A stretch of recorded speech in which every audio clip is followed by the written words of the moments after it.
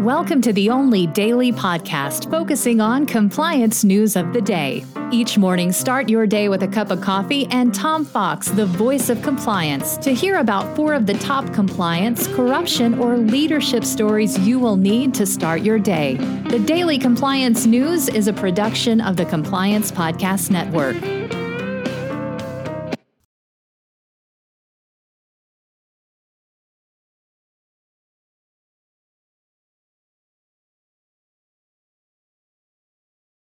The Daily Compliance News for November 9, 2023, the ESG helps in hiring edition. And we begin with that story from the Financial Times, which reports that companies which have a robust ESG and sustainability program attract more smart, more skilled staff, and they're willing to work harder and longer for 15% less than they could get elsewhere. This is lawyers, receptionists, HR, IT, in short, every function. Sound unlikely? Well, not if you believe academics in Europe who have uncovered what they call the sustainability wage gap. Notably lower salaries for those working in sustainable businesses. So how's that for you capitalists out there? ESG is good for hiring. Next up from Reuters, an Indian journalist was targeted with spyware, an anti-corruption group reports, and that's OCCRP. The Organized Crime and Corruption Reporting Project says that government-backed hackers tried to plant spyware on the NSO group and a member of that, a journalist's phone.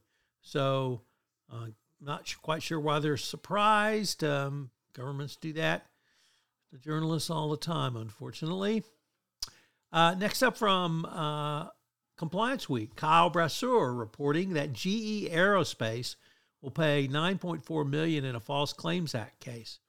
The company admitted one of its Massachusetts-based manufacturing plants occasionally did not conduct required parts inspections and sold engines containing parts that did not meet certain required specifications to U.S. military customers.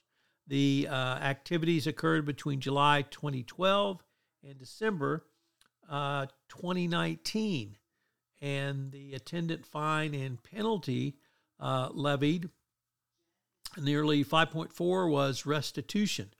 The company received credit for disclosure, cooperation, and remediation.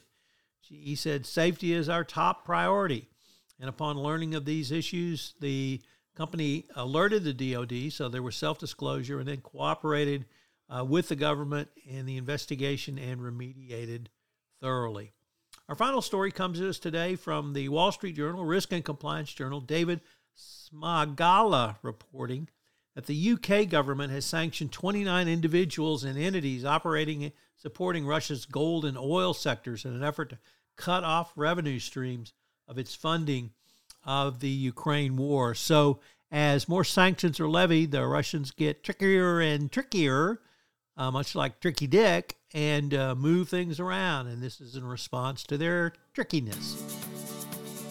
The Daily Compliance News is a production of the Compliance Podcast Network and a proud member of C-Suite Radio. Thanks so much for listening. I hope you'll join me again tomorrow.